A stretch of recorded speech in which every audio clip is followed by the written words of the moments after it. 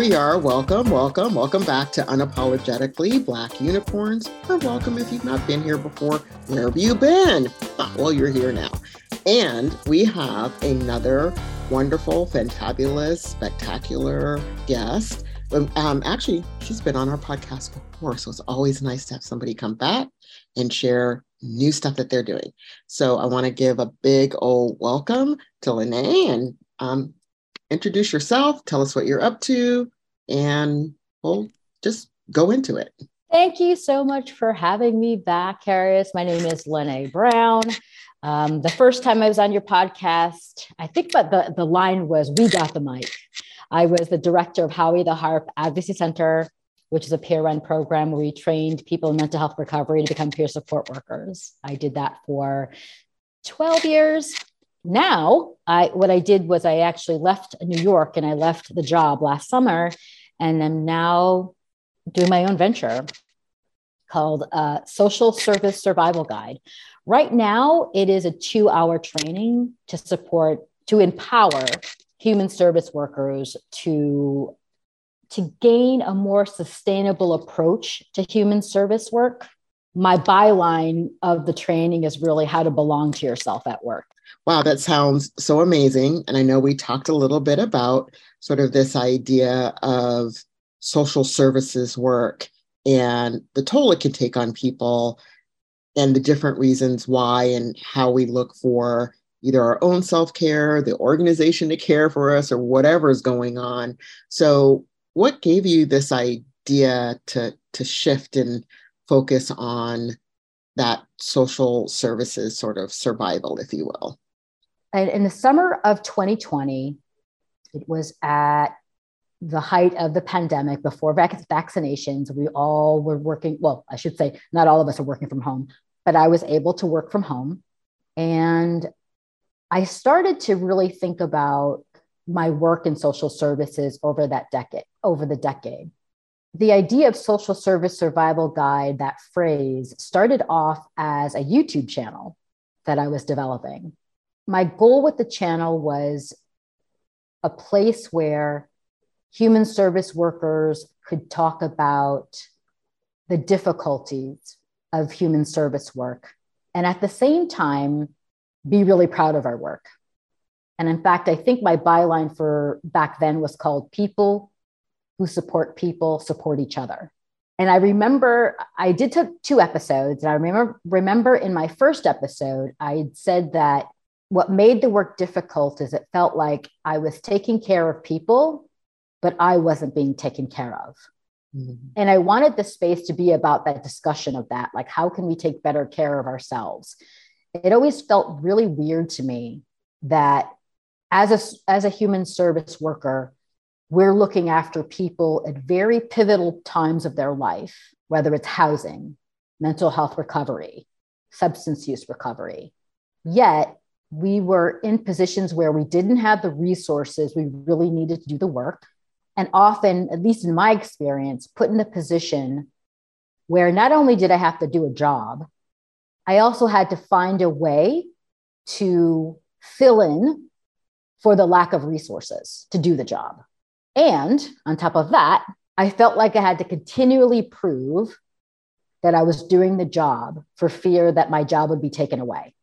And I knew that was a lot of pressure. I thought that's a lot of pressure to have to do a job.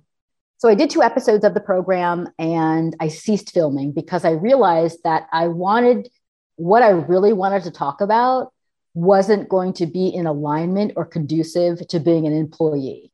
Yeah. Yeah. But the idea stuck with me, this people supporting each other.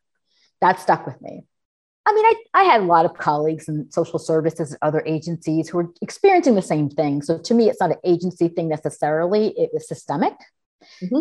But I thought about it and I thought, well, social services, is a sector that's supposed to take care of people who are in vulnerable situations.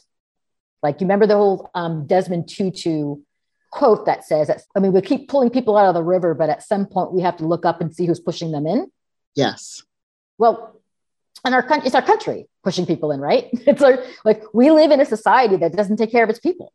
Yeah. I mean, Our country was founded on that. It was founded on the murder of indigenous people, the enslavement of African people, and there's been no reparations around that. So we have a culture that doesn't take care of its people. We live in a zero-sum game culture. Yeah. Rich people think they've earned every dollar. Some poor people think they deserve it. Some rich people think poor people deserve it. I mean, it's an immoral situation we're in terms of how this country runs. We have not learned to take care of each other yet. So to expect social services to do more than that. Yes. You know what I mean? It's like social services was born out of that. So social services is basically pulling people out of the river almost at the rate they're pushed in. But of course, over the last 20 years, it's not even at that rate. Yeah. You know what I mean? It's not even at that rate any long. So social services it wasn't developed to go against what society already is set up to do, right? The dog eat dog thing. So that alone just makes you go, oh, right. Okay. My expectation was way off. Way off. I thought exactly. That is so powerful because I think it's about this idea that, well, wait a minute. It's like, it's a culture, like we have this culture, this quote unquote American culture, to expect that anything wouldn't be acculturated into that culture. Correct. Well, I don't think we sit around and think about it, quite frankly. So, so let's talk a little bit about this mismatch. You know, I don't know if it's cognitive dissonance. I don't even think that's the right term. I thought initially that's the right term, but it's not. It's just a mismatch that we don't take time to recognize. So we have an expectation that can get dashed because we haven't taken the time to recognize some of these fundamental things. So when you got to this point, you know, you get to this point, you're kind of figuring it out. Yeah. So that part really became clear to me. And it's funny because I thought that a while before. I had that thought a while ago because I worked in the profit sector for most of my career. This was my only social service job.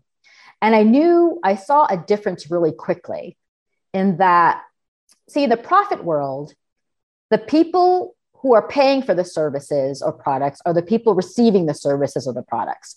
So it's very direct, right? So if you're doing a good job, you get paid. If you're not doing a good job, you won't get paid. You know, your clients won't buy your services. They won't buy your products. That's it. That's how you know directly. And then you pivot, right? You're like, oh, my stuff sucks. So I got to change something so that people buy my products or services. See, nonprofit doesn't work that way. The people who are funding the services are not the people receiving the services. That's a huge gap. So the people who are funding are not in direct relationship with the people receiving. Mm. So their decisions aren't based on what participants need or want. It's based on something completely different. And now I've never been at the table, so I've never been behind closed doors when these decisions are made, but I do know this. The funding that I've run across and funding conversations that I've run across, they weren't based on like, you know, this is the money, we've done the research, we figured out that it takes X amount of dollars to help X amount of people in recovery. We know we want to pay workers, human service workers, a livable wage and have the health insurance, et cetera. So we calculated all that, and here's the amount of money we think that it will, you know, you can run your program. It doesn't work that way. Most of the time it's, we have a bunch of money, we're going to allot this amount of money to this program, and you do the best you can with it. You know, under the guise of, you know, we want to be responsible with taxpayer money, be as efficient as possible, et cetera, which is understandable. You don't want to waste money. But there's a difference between when you've done the research to figure out how much money it actually takes to have the outcomes you want versus an allotment. This is what we're going to give you to get that work done, and you figure it out. Is basically what a lot of the funding's like, right? Yeah. Little Miss MBA says, "Where's the business model?" Right. Right. We were working with with the philanthropic organization, and the founder kept asking, "But what's the business model of mental health?" And it was all I could do not to have my head spin around and my eyes go up into my head while we're all on Zoom, trying to help the person who is a business person understand the business model, which is not a business model, right? Mm-hmm. And they kept asking questions like, but wait, what? And it's like, oh, we're trying to explain this in sort of the for-profit world frame, and this is not what's going on here.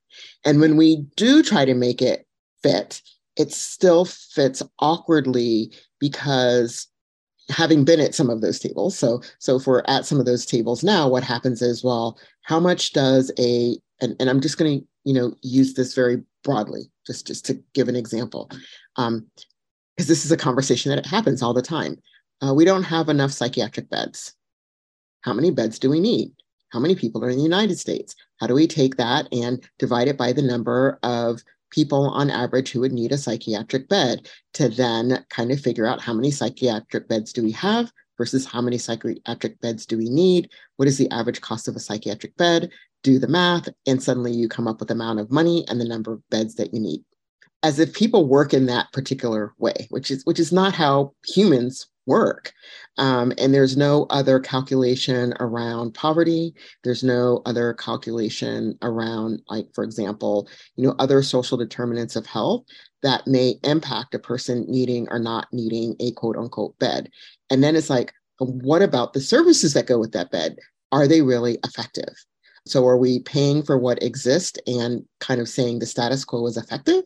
Who's analyzed that? And what is effectiveness? Keeping people out of the hospital, keeping people out of jail, keeping people out of homelessness. Is that what hospitals are for?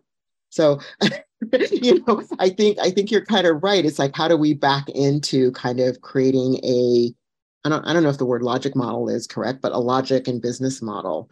It doesn't fit. It's not fitting. No.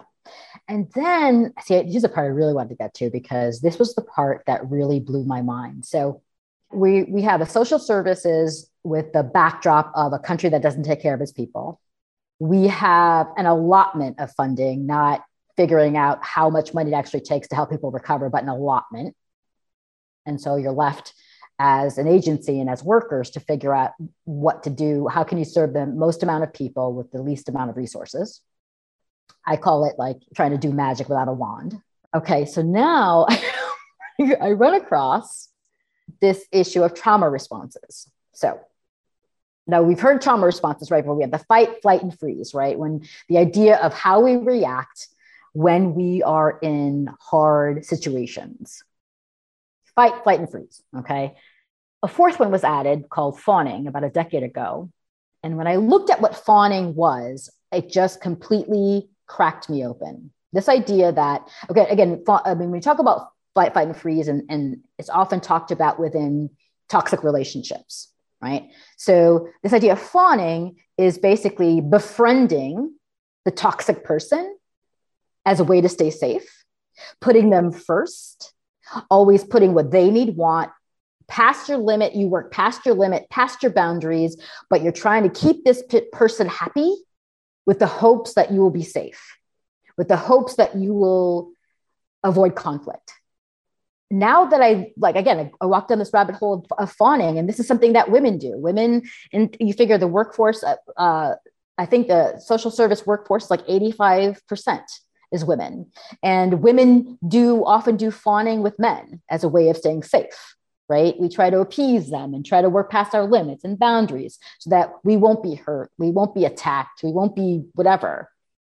And when I saw that correlation, I just can't help thinking, was this a trauma response too in there? Like, so was this what I was trying to do, to like work so hard to fill in the gap of lack of resources, working way past my boundaries, working way past my capacity?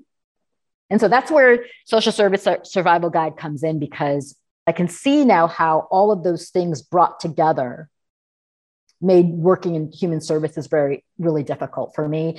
And like I said, now I see it. Now I see looking across at other people who find the work very frustrating, who are deeply disappointed and deeply frustrated and deeply angry. Why? Yeah. So as you kind of had this, and I'll call it the epiphany, because I think I've had a similar epiphany, not with all the language as I mean, you're really articulating it really well. I was just like, okay, that was really messed up, and I let myself be in that messed up situation because I was afraid to leave, but I was staying because I thought, all the things that you said. but I couldn't figure out that next step, right? Because I didn't want to repeat what just happened. Seriously did not want to repeat that. And I'll never forget waking up and having that epiphany of, oh, okay, I need to find a different way of being and a different place where I can be that being, right? So when you kind of came to this sort of enlightenment and epiphany, how did you then how are you going about now turning that into helping other people have this, either a similar recognition and sort of think about where they want to be and how they want to be so that they can be fully themselves?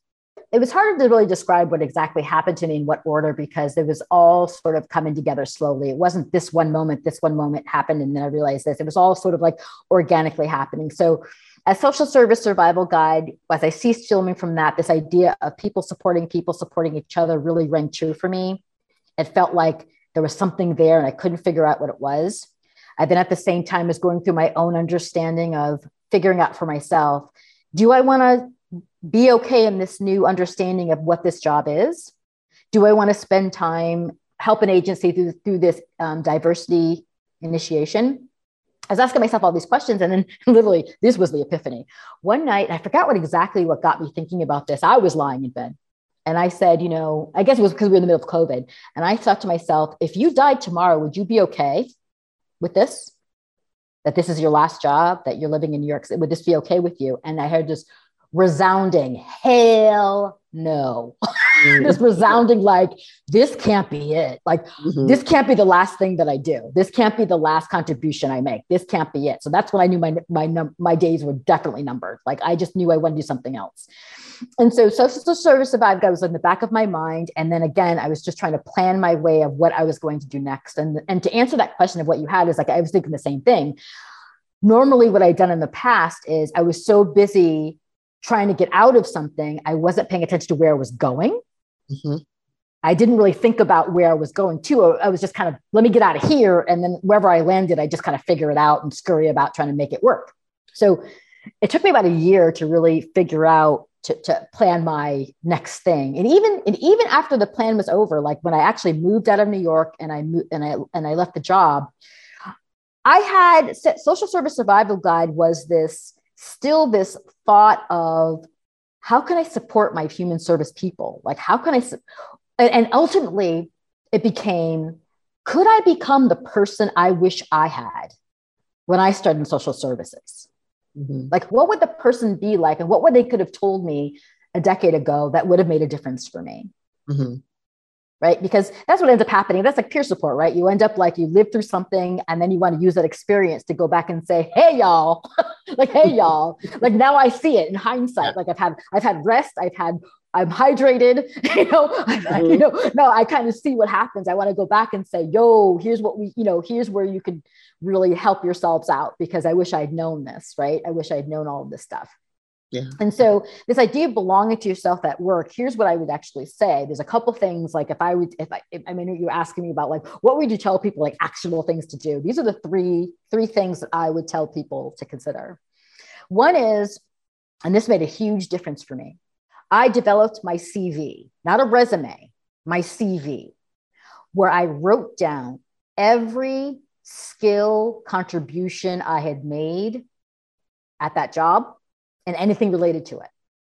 I wrote it all out, from podcasts to articles to workshops I did across the country, to the graduation events that I put together, to maximizing funding streams that had never been maximized as much as until I did that. De Blasio had put together a mental health committee of leaders across the city. I was part of that. I was looking at different initiatives. So I did a lot of things like that. So I put it all on I put it all in one document. It ended up being almost 3 pages long. And I'm looking at this document and I was like, well, I'll be damned. Like, I did all that. In fact, I showed a friend of mine who told me, he called me back and said, you did all this? You're amazing. And I needed to see that CV to recognize, go, oh, I can do all this. And then it got me thinking, where else can I do this? Along with that, the second thing I did was, it became very clear to me that from that CV, What I made sure to do was move over from making that my identity to marrying my contribution. My identity became my contribution. I'm a multi-potentialite. I have the ability to do lots of different things. I can plan events. I can do Excel spreadsheets. I can do all sorts of things. Where else can I do this? How else can I serve my people in a way that I can sustain myself? Right? It's magic when you start looking at what you actually have done and asking yourself, where else can you do it and how else can you do it? Mm-hmm. And the third thing, which seems kind of counterintuitive, not counterintuitive, but it seems kind of strange thing to do, but this really helped me, which was I looked at my expenses, my living expenses, and I started looking at how much money do I actually need to live? So how much money do I actually need to live my life? Not to buy everything I want, but what do I actually need? And here's what I found out is when I was looking at my expenses, I noticed how much money I was spending on numbing, Uber Eats, $50 here, $50 there. Because after a hard day, I deserve Uber Eats. I deserve not to have to cook. I deserve Uber Eats, I'm not even going to talk to you about the expenses of alcohol, like coming home at night being like, I deserve this wine. I deserve this, vodka tonic or whatever, I added up that money and I was like, wow, that's a lot of money I'm spending to numb myself to get through a very hard situation. Mm-hmm. And when I actually looked at that, I thought to myself, so I'm going to marry my contribution. I now see what I can do. And now I can see how much money I actually need to live. And considering if I'm out of this stressful situation, I won't need all that money to numb. I won't need to numb. And that's what got me really thinking about what else I can do and to actually try this out and to step out on my own. I mean, these past 9 months since I've been doing this and kind of getting myself together and starting my own business and starting this training program, I would have traded this experience for the world. Like there's a lot of uncertainty, right? But the pandemic has demonstrated that there's no such thing as certainty. Like if nothing else, we know from that pandemic, there's no such thing as certainty. But now at least I can spend my energy focusing on how I can be of service, taking care of myself, and really be focused on those two things. I don't have to worry about proving myself to people above me. I don't have to worry about, and in fact, what made it difficult is I was middle management too. So have you ever been middle management? Yes. Middle management, you get it from all sides. Like you have to answer to the people above you. You have to answer to funders. You have to answer to colleagues. You have to answer to staff. You have to answer to participants. You got to answer to like so many people. Yeah. It's like the hardest position because you get it from all sides. All that's gone. Mm-hmm. And I love the 3 things. I'm very bad about like writing everything. And matter of fact, I asked a friend of mine who often, I should probably call him a colleague is a better term, sort of ask, oh, can you do this presentation with me? Oh, can you write this article with me? And I'm like, yeah, okay, sure. If I have time, sure. And then I'm like, oh, I forgot to put down that article we wrote. How do I cite it again? Or wait, when did we do that? I was like, how do you keep track of it? Oh, I just put it in a Google Doc and I just go in and add it immediately. And I'm like, okay. So yeah, the value of a CV over a resume, so you can actually see all the things that you do, and I also am hearing too that not just the over-identification with one's job, but an over-identification with the role or the title. And we even say it like, so where do you work and what do you do? Oh, I am the. And I will say, well, my role there is, because I am not I have a role there and it is this, right? And so on my personal card, not my business everyday card, when I look at all the things, it's so funny that tell me what you call yourself again, a potential, say it again? It's a multi-potentialite. Multi-potentialite. I am an innovationalist. Nice. So I've decided that I'm very innovative and I'm creative, and that's kind of how I like to do my work and contributions I make. So I've decided, yes, if I have to give myself sort of this way of thinking of what I contribute, it's around sort of innovation, creative, thinking about things differently, et cetera. So I call that an innovationalist. That's Why it. not? Right. So as you know, we're wrapping up and thinking, for people, you've given them 3 things that they could do. If also they're interested, and it's fine, self-promotion, why not? Right? Why not? If people are interested in learning more about the course or learning more about exactly what we're talking about, how do they take the course or learn more about it? Yes, you can go to my website. It's lynnaebrown.com, Lynnae Brown, like the color.com. And all the information is there. I'm also revamping my YouTube channel. And that's under Social Service Survival Guide on YouTube. And that's, okay. You can find me either one of those places. Yeah. Awesome. Are there any last words of mad wisdom? You've dropped mucho as we've been talking, but are there any last words of wisdom dropping that you have for our listeners before we sign off? Yeah, I've talked a lot about the hardships of human services because there's, as we talked about, but I will say this. I'm so glad I worked in human services. This is where I found out how to be a human being. Like, this is where I found out where there was absolutely nothing wrong with me. I came into the system, and when I first started working here, I used to think that there was something like mental health wrong with me. I put this in air quotes, of course. There was absolutely nothing wrong with me. I learned that at work. I learned that I am a human being, half magic, half mess, like everyone else. I'm within that spectrum, that things happen to me, that I reacted in a certain way and that I gained agency over. When I think about, like, my disappointment because I wanted to change the world of everyone who went through our program was changed. Yeah. That's what this was for.